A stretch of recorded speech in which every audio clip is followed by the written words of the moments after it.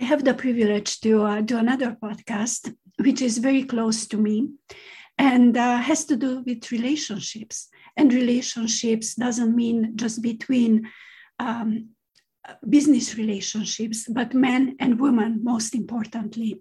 I'm sorry.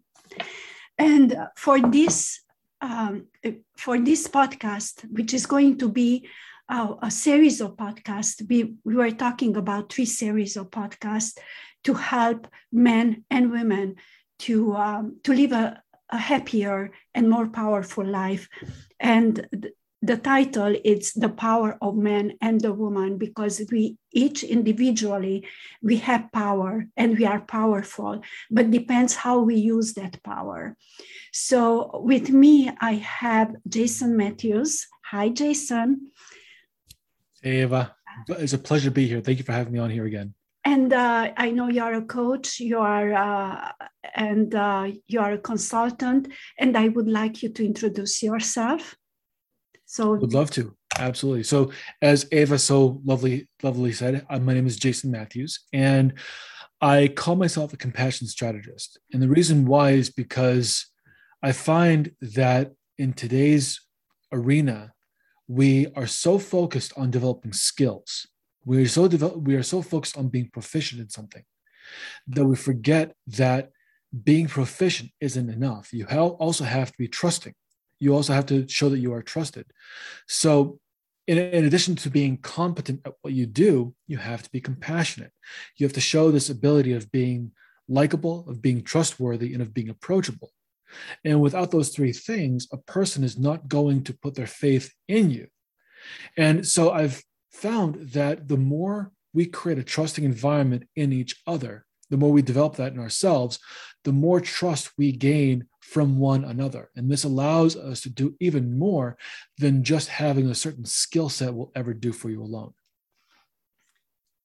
So my question, this is the biggest one because I hear a lot talking about it. Did the family structure declined in the past, I don't know, 20, 30 years? And what do you understand by declining the family structure? I give you the place to talk about it, and after I'm going to put my input. Great, thank you. Yes, I firmly believe that there has been a serious decline of the family structure, and I think that it's been intentional. I think that we've seen an intentional message being invaded into the human emotional mindset that men are unreliable or men are unnecessary, and that it's the woman's job to take care of the family, of raising the kids, and they can't rely on their male counterpart. And this has done tremendous harm to the family structure because it has made it seem as though being a man is something that is it's not necessary. It's more of an option. When it comes to raising a family, a man only has one job, and that's just to procreate. Other than that, they have no use. And I think that, in my opinion, the way that this has really harmed the family structure is that there hasn't been that masculine influence in both the boys and the girls as they're growing up to really create a balance where a boy grows up knowing what it takes to really own himself in his own livelihood. And for women, what kind of role model they need to look for in a proper mate, as well as knowing how to really value themselves as an individual and what they're willing to accept or not. I think that there is a tremendous lack in that when you devolve the family structure and you reduce one of the parents to such a degree where they are considered unnecessary. That's just, of course, my own personal view. I'd love to hear yours as well. I believe that is a very big misconception what the role of a man and what the role of the woman is. And women, they like the bad boys, but they want the men to be there and provide. And we see when the father is missing, the only thing the woman wants is the money. and that's not enough. And they use their kids as tools when the family structure breaks up. And I think that's the biggest harm you can do to your children, because the child needs the father and the mother, as you said, because they don't learn from books. They don't learn from, you do this. They learn from observing. And when they observe how the mother relates to the father, they learn how to be that person when they grow up. The girls know how to find somebody who's going to appreciate them. So I think both genders are losing by being raised only by one parent. So I totally agree with you. And it's very, very sad when the father is absentee, or even the mother, because it's not just necessarily the fathers. There are many single fathers raising their kids. So yeah, I totally agree, but it's my opinion and my observation, talking with lots of people. So yeah, it's totally, we are on the same page.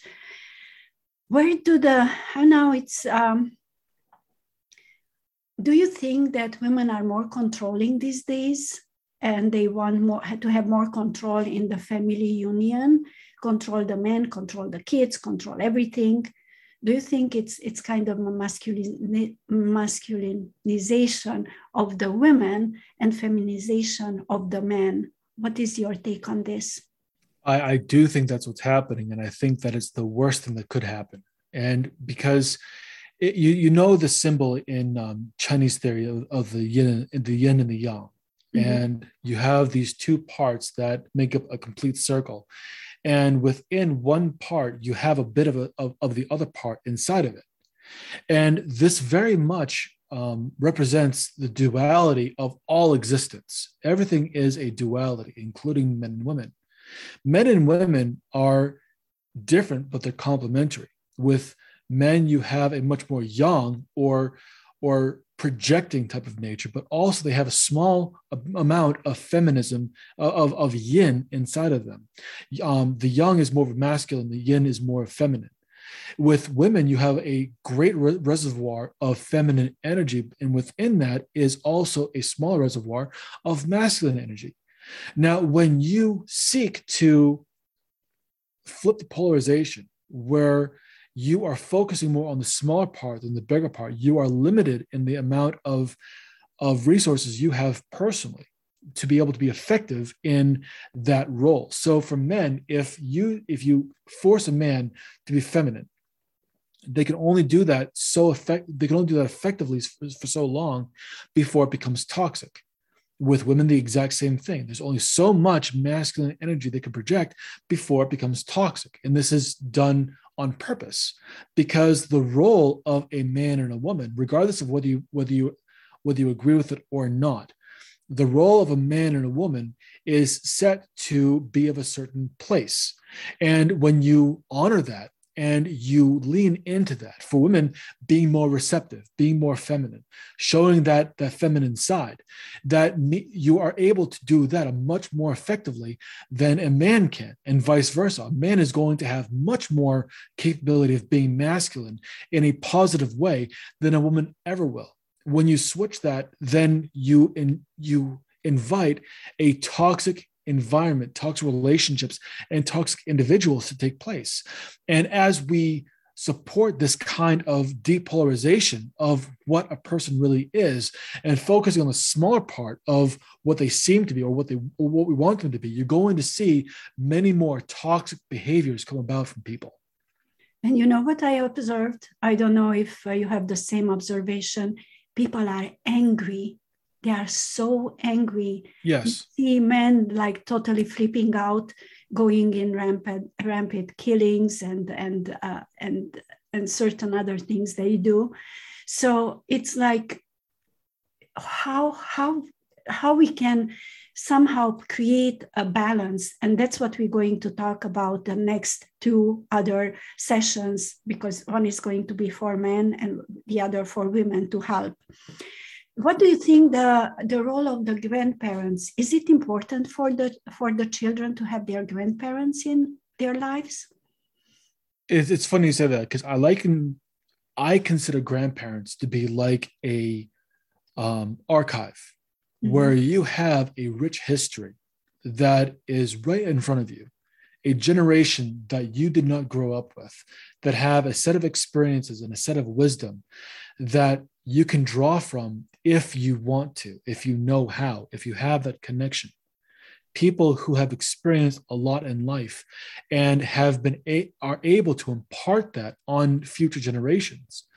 What makes this so important is that they can give you insight of what they've experienced and give you cautionary tales of what to watch out for or what to avoid, or how to better conduct yourselves better than your parents ever could, because your parents are dealing with you now. They're dealing with raising you in the now, using their current experience to develop you. Whereas the grandparents, who aren't necessarily usually the primary caregivers of those children, have the benefit of being able to draw from past experience and give it as a gift to their grandchildren. And when we see it like that, when we see our grandparents as a wealth of information that we can really learn from, that we can appreciate the life experience of, and that we can use for our own personal development, we find that people become much more well-rounded in who they are. They become much more capable in their ability to live as proper human beings. Our engagement goes up. Our ability to understand how to use empathy increases. I think that having grandparents in our lives is tremendously important. And by cutting them off, or by ignoring them, or by believing that they don't have any kind of role in our lives, is a huge disservice, not only to us, but also devalues the role of the grandparent and makes them feel like they're useless. It kind of gives the sense of, you're old, so you have nothing to give. You're too old now to be a contribution. So if you have nothing that you can provide, you're useless. I think that is a huge tragedy if we are going to be going in that direction. It's funny. What is good to be a grandparent, because I'm a grandparent, that you have the time. The parents are always running, they have to pay bills, whatever. When you get to a point that you can have that quality time and you can teach some values. And let's face it, parents, they have lots of stress, they argue sometimes, but the grandparents are going to be there to help to normalize a little bit the life. And in all times, you had a community to raise a kid. And that community definitely included from both sides, the grandparents. So being secluded from the grandparents, I think it's a mistake. I think everybody should embrace that they are lucky enough to have their parents to help out with the children. I have to say, one of the greatest benefits that I had growing up was that my mother's side of the family was very well connected. And every year we would have a family reunion. We would have grandparents, great grandparents, uncles, aunts, great uncles, great aunts, cousins, the whole gamut. We had a huge family. And so most of us would come together. And I was always the kind of person who wanted to hear their stories. Mm-hmm. And so I would listen to what they had to say. And I have to say, I feel like it enriched me as a person, because I was able to hear all of these different stories about how a person endured, how they grew up, what they went through, how they overcame adversity, the challenges they went through, what they learned, and how they're able to use that in their lives. And it's such a blessing to have that kind of connection to your family. It does take a village. And when your village is all one family, it's great, because everyone has the same last name.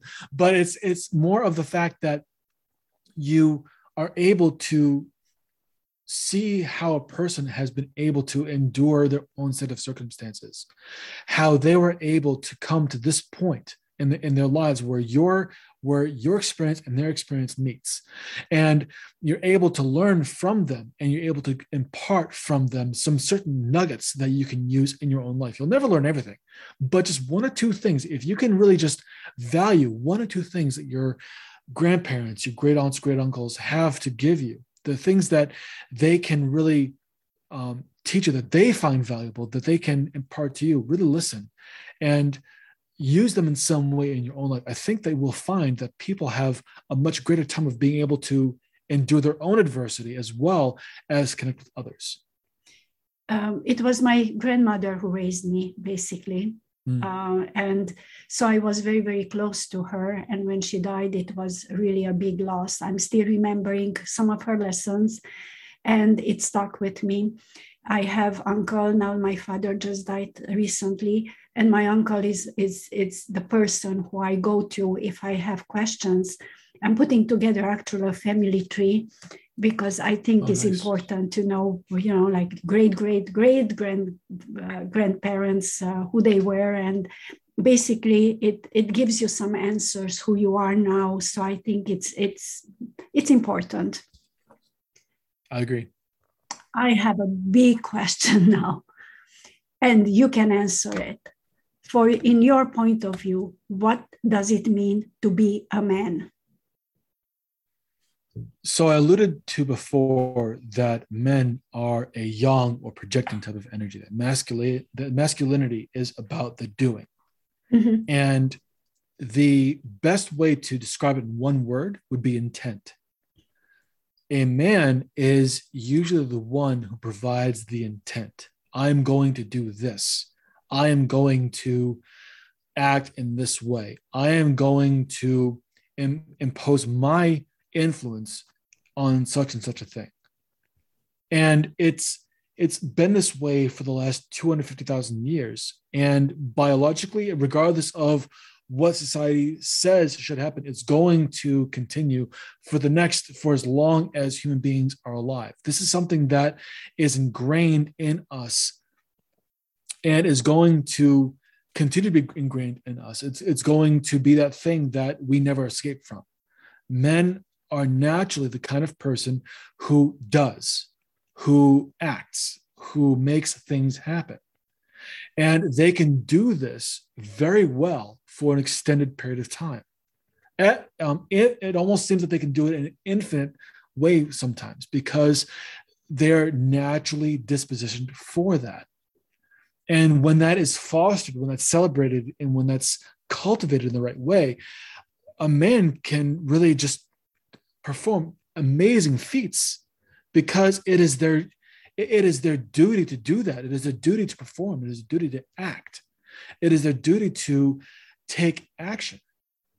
So I believe that above anything else, regardless of what the views are of masculinity, femininity, or what have you, a man is going to be primarily masculine. Now, there are some men who don't fall into that paradigm, and that's fine, because they don't have the masculine reach that other men do. I'm not saying that those men are bad. It's all a matter of degrees. For the most part, men are going to be mostly masculine. They're going to be primarily have a masculine nature. And when we celebrate that, we celebrate the fact that men have the ability, that we're celebrating a man's ability to make sure that regardless of how it's applied, that they just do. Really, that's the best way that I can explain it in its broadest context. Think of men as like a container. They are the ones that can hold what needs to be held. And what needs to be held is feminine energy. They are the repository that feminine energy allows to express itself in its fullest. Mm-hmm. And without that container, feminine energy has no idea what its own definitions are. And so it can't express itself in the most powerful way. I hope that answers your question. It does actually. For me, a man, it's not the male. For me, the man is the action that they take. Mm-hmm. It's how they act, how kind and how tough they are. So it's a lot of expected, but in all times they were the hunters, the gatherers. And it's very funny because I have been talking to some women and they want to be pursued. And if the man pursues them, they saying, oh, I'm really having a problem with that. And I'm like, it's a mixed message that you're sending. You want the man to pursue you, but after you are complaining why they pursue you. So I think it's a misunderstanding what it means to pursue and how men act. Men, for me, it's strength. Man is the one person that the woman holds together the family, but the man is there to protect the whole family. Mm-hmm. And every woman, I believe, I'm not just talking from my point of view, but I have been talking to women, they want that protection that men can provide. So this kind of feminization of the man for me doesn't really work, because it's like either you are a man or you are not, take a stand or not. But I find that women are more aggressive and they want to control things. But in a way I understand, because they got jobs, they sometimes are single mothers, but still femininity, it's very different of what we think. I find that femininity in North America and in certain places, it's like how much you expose yourself. And I think that it's not feminine, and actually it's kind of vulgar. I'm sorry, ladies, you can be mad at me, but that's what I think. Certain things are meant to be more private. So I don't know, what is your take on what is feminine and what is a woman, basically? Mm-hmm. So before I answer that, I want to ask you a question. Have you ever seen the movie Ghostbusters, the 1984 version of the movie? Okay. There's one specific scene. It probably lasts about maybe, 8 seconds. Yeah. A very, very small scene, but extremely profound, where Rick Moranis' character, who plays as someone who's possessed, Sigourney Weaver is also someone who's possessed. Yes. They are the keymaster and the gatekeeper. And when they meet each other, Rick Moranis' character says, "I am the keymaster," and Sigourney Weaver's character says, "I am the gatekeeper." And this is a perfect example of the role of masculinity and femininity. The keymaster provides intent. The one who actually says, "I'm going to do." The gatekeeper says, "I will receive, I consent." And that's really what the yin or feminine energy is all about: receiving and consenting, saying this is what will be expected. This is what is permissible. Mm-hmm.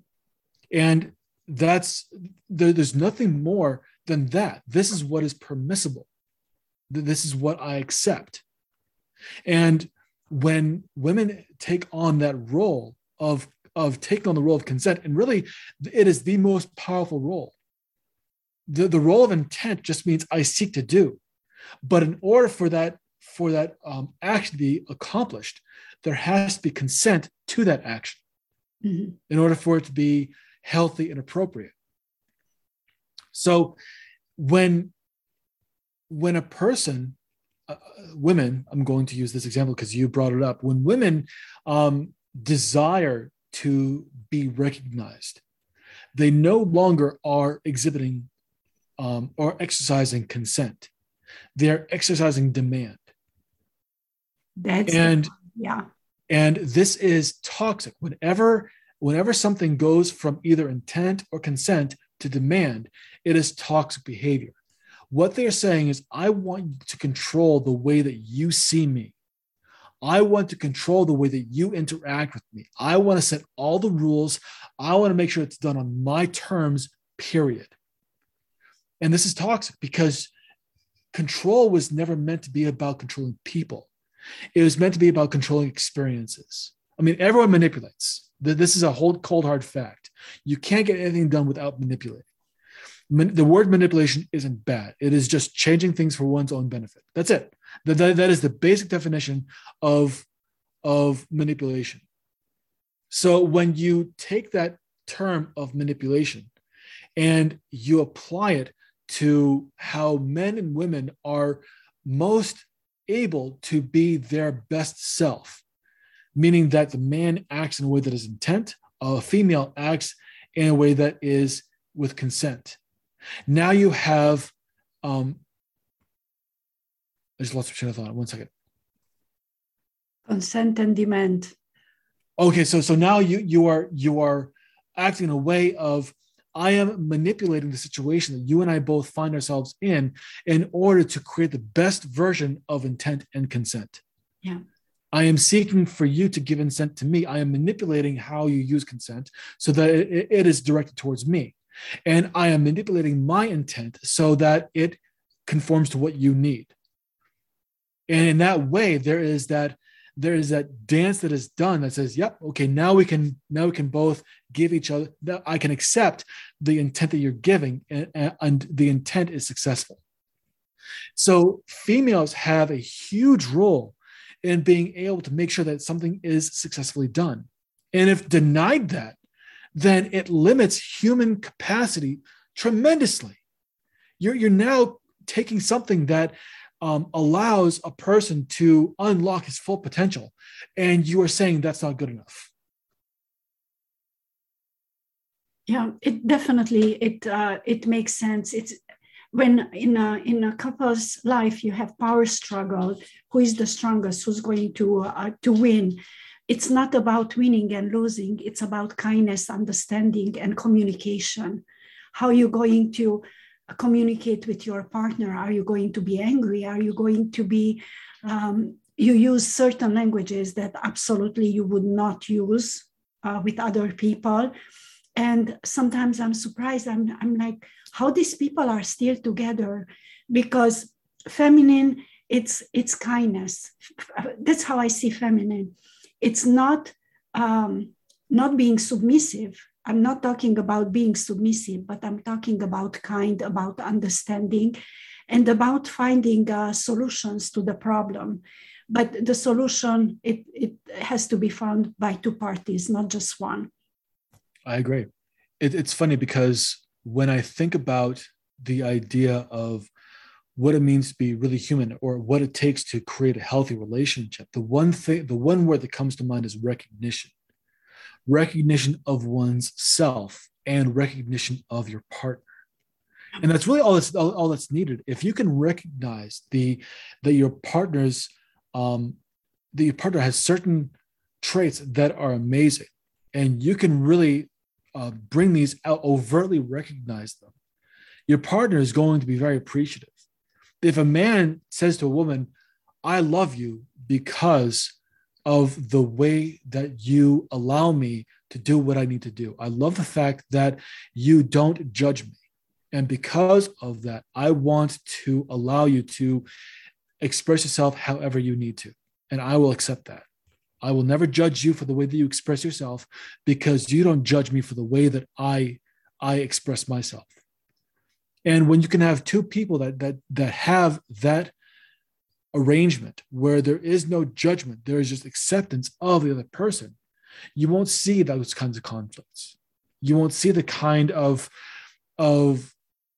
fighting that happens, because there's no struggle for recognition. There's no struggle to be recognized. There's no struggle to be respected. And I find the other thing that when people want something, they want the other person to guess what they want. So it's like, oh, you never take out the garbage. What about, please, can you help me? I need help. If people are very reluctant to ask for help because they don't know the next time the other person is going to ask for help, what's going to happen. But please and thank you, it goes so long. Those two words are going like, it's the base of everything, what we do, because it's recognition and really, and it's really being humble enough to thank the person that they did something for you. And it doesn't take much, but I find people, they don't do it often enough. So we can go into this even more. And I'm thinking, like we were talking about, to have only for a session for men, that how we could help, what it would take for them to get to the point that they are proud of themselves. Because I have been in relationships, and I found that I always chose a project, not a person. And it was because they were really like beating themselves up, and they had no self-confidence. Not, I don't know, self-confidence, your self-value or whatever it is.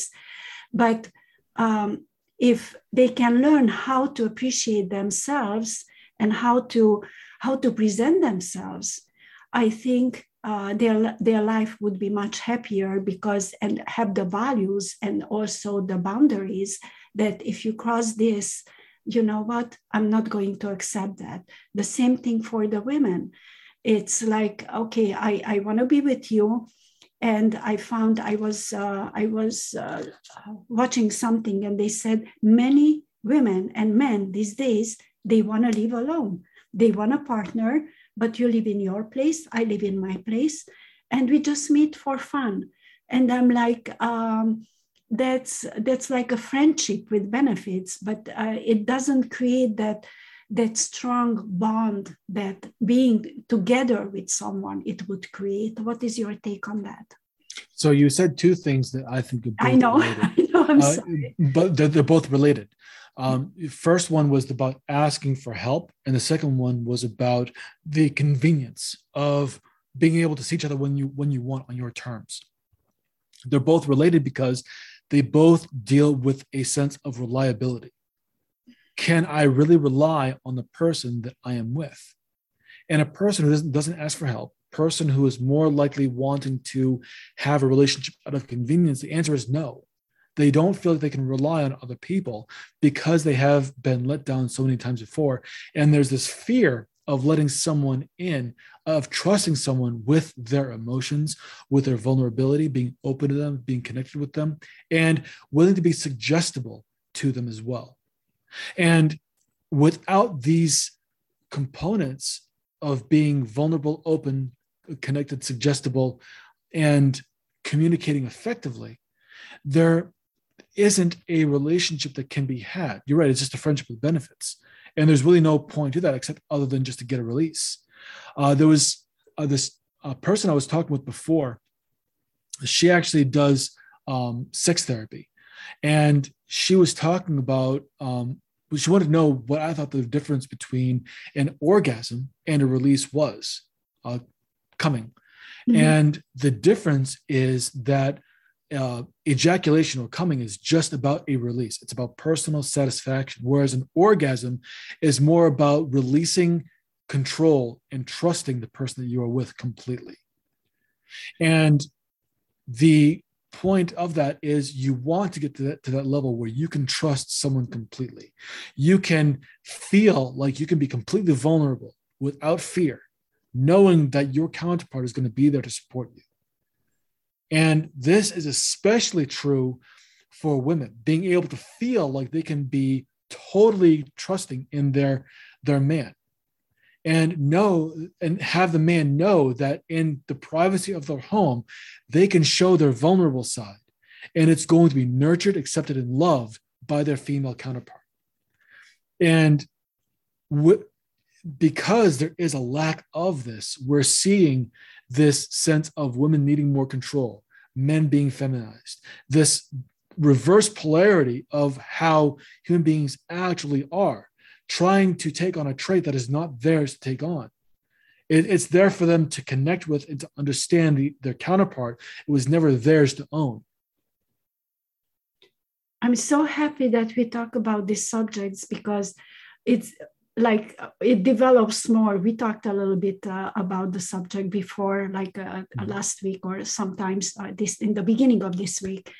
And I think we want to do something solution-oriented, to give people a solution and to give people some ideas how they can be more, do more, and be happier and be more powerful. Mm-hmm. And I know you are coaching people, and you have your business. So what we're going to do, we're going to put all the information about you. Would you like to tell what is the name of your company and also how they can reach you? Sure. So my company's name is Relatum, and I actually developed a course that talks about how to repair or create toxic-proof relationships. And so we'll have the link in the show notes, I'm sure. The address is relatum.com/toxic-proof-page. And you can reach me at jason@relatum.com, or you can also find me on Facebook at Relatum, or even on Instagram. The handle, I believe, is Compassionate Power, or Compassion Strategist. Either way, if you look up Relatum, you'll be able to find me on any one of those platforms. That's why you didn't get my my invite for the Zoom, because I sent it to your private email. Ah, okay. Okay, now it makes sense. Yeah. So it's like, where is the email? No, it wasn't on the business; it was on the private one.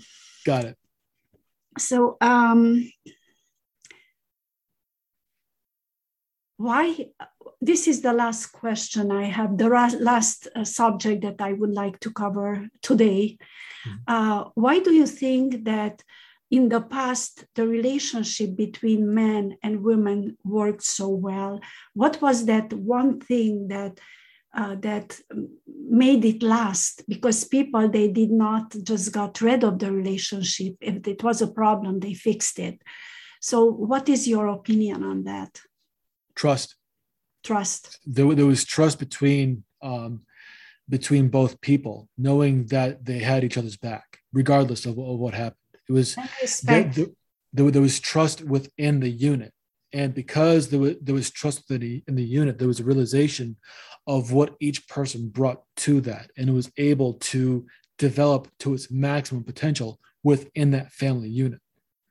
And so, because of that, no matter what adversities came about outside, they always had that trust in each other. And it was the one thing that I believe, the one thing that made it possible for families to thrive, because that trust created a sense of respect for each other, because there was that understanding of, this is what I bring to the relationship and this is what you bring to the relationship, and it's all accepted.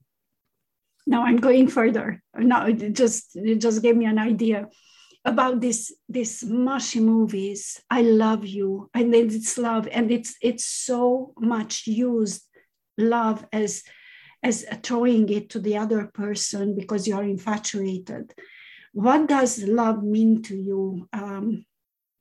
Just curious. Love, it's trust. It's trust. Yeah, it really is. It is the one word that is universal throughout all connections. I mean, it doesn't matter whether it's a romantic union, a business relationship, or a friendship. When you have trust, you have that sense of, I can be who exactly I need to be, regardless of what other people think, because you accept me. Yeah. And in most of the romantic movies, what people call chick flicks or rom-coms, whatever, there isn't a sense of trust. There's a sense of pursuit. Yeah. And that's what's focused on, is the pursuit rather than the trust. The movies that I really like are more of the dramatic epics, like period pieces, whether it's Viking or like a great movie is The Last Samurai. Wonderful movie. Starring Tom Cruise. Tom Cruise. And that movie really embodies the idea of what trust really is. And if you haven't seen it, I strongly suggest that you go and watch it, because when you see it through the eyes of these characters that are being portrayed, you see what trust really means and how it is applied and how it makes or breaks a person. Having trust makes a person, makes a community, a village, a civilization. Lack of trust destroys it all. I got a very interesting realization, and it wasn't long ago. And basically, it was how can you love if you don't know how to receive love? If you are not able to receive, I think that's the highest power, when you can feel the love of other people. But if you cannot, if you don't know inside, or you don't receive that love, you don't let in that love, then it's no way that you're going to be able to love someone or to give love to someone. I don't know if you agree. So this is why the very first thing that you need to learn how to trust is yourself. Yeah. And that requires an immense amount of curiosity about who you are. Having this idea of your own emotional awareness. Because we are emotional creatures first who use logic to understand and justify our emotions. Mm-hmm. When you look at people as being emotional beings, yourself as an emotional being, the question becomes, how do I better understand my emotions so that I can use them in the most effective way possible? Mm-hmm. You create that insanely curious investigation. And it's something that you're going to be doing for the rest of your life. But by having that curiosity, you open yourself up to receiving the emotions of others as well, because you are now more aware of what your emotions are, which increases your empathy, the understanding and relating to other people, understanding of other people and relating to them. And that's a very powerful force, because when you can understand and relate to people by understanding yourself and understanding them, you have a better idea of what you want to accept and what's going to build that trusting connection between you and them.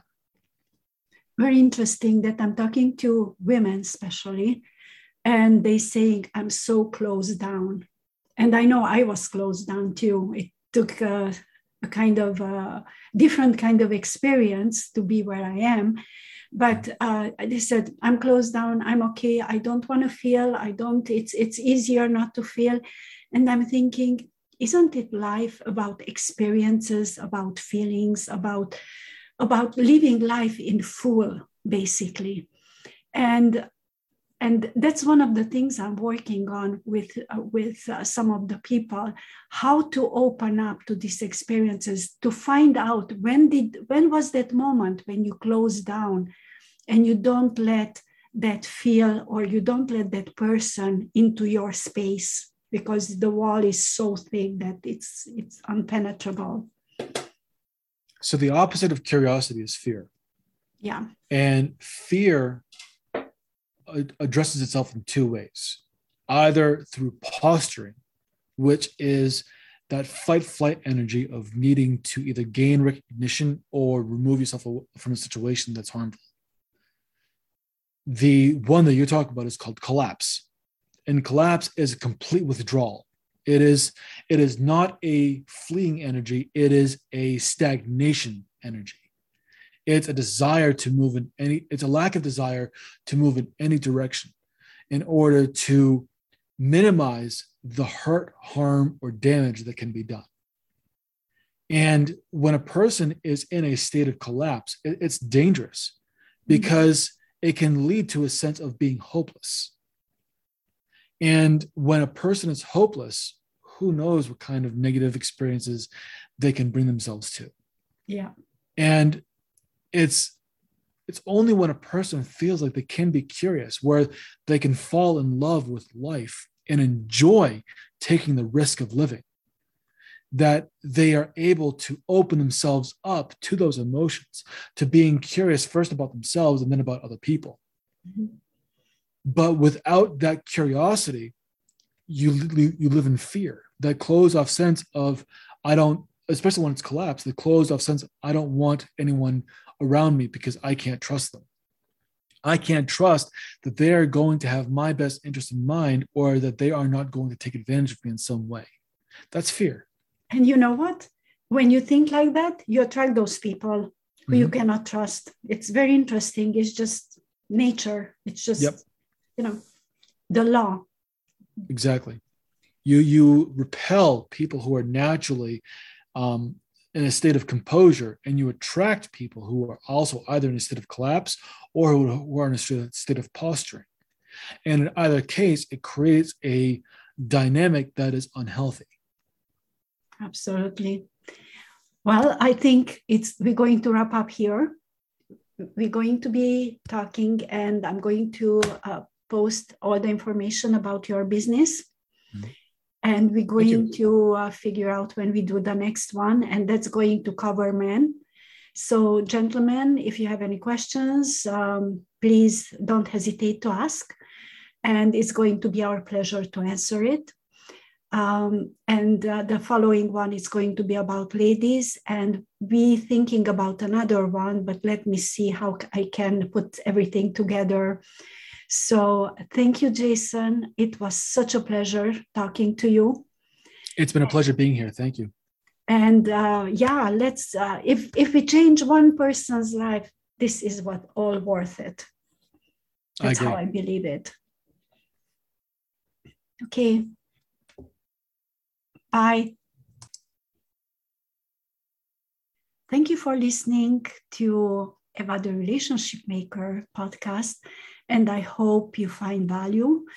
I'm looking forward to see your answers, your questions, and I would like this to be interactive because it's more fun to be interactive than just be one person talking.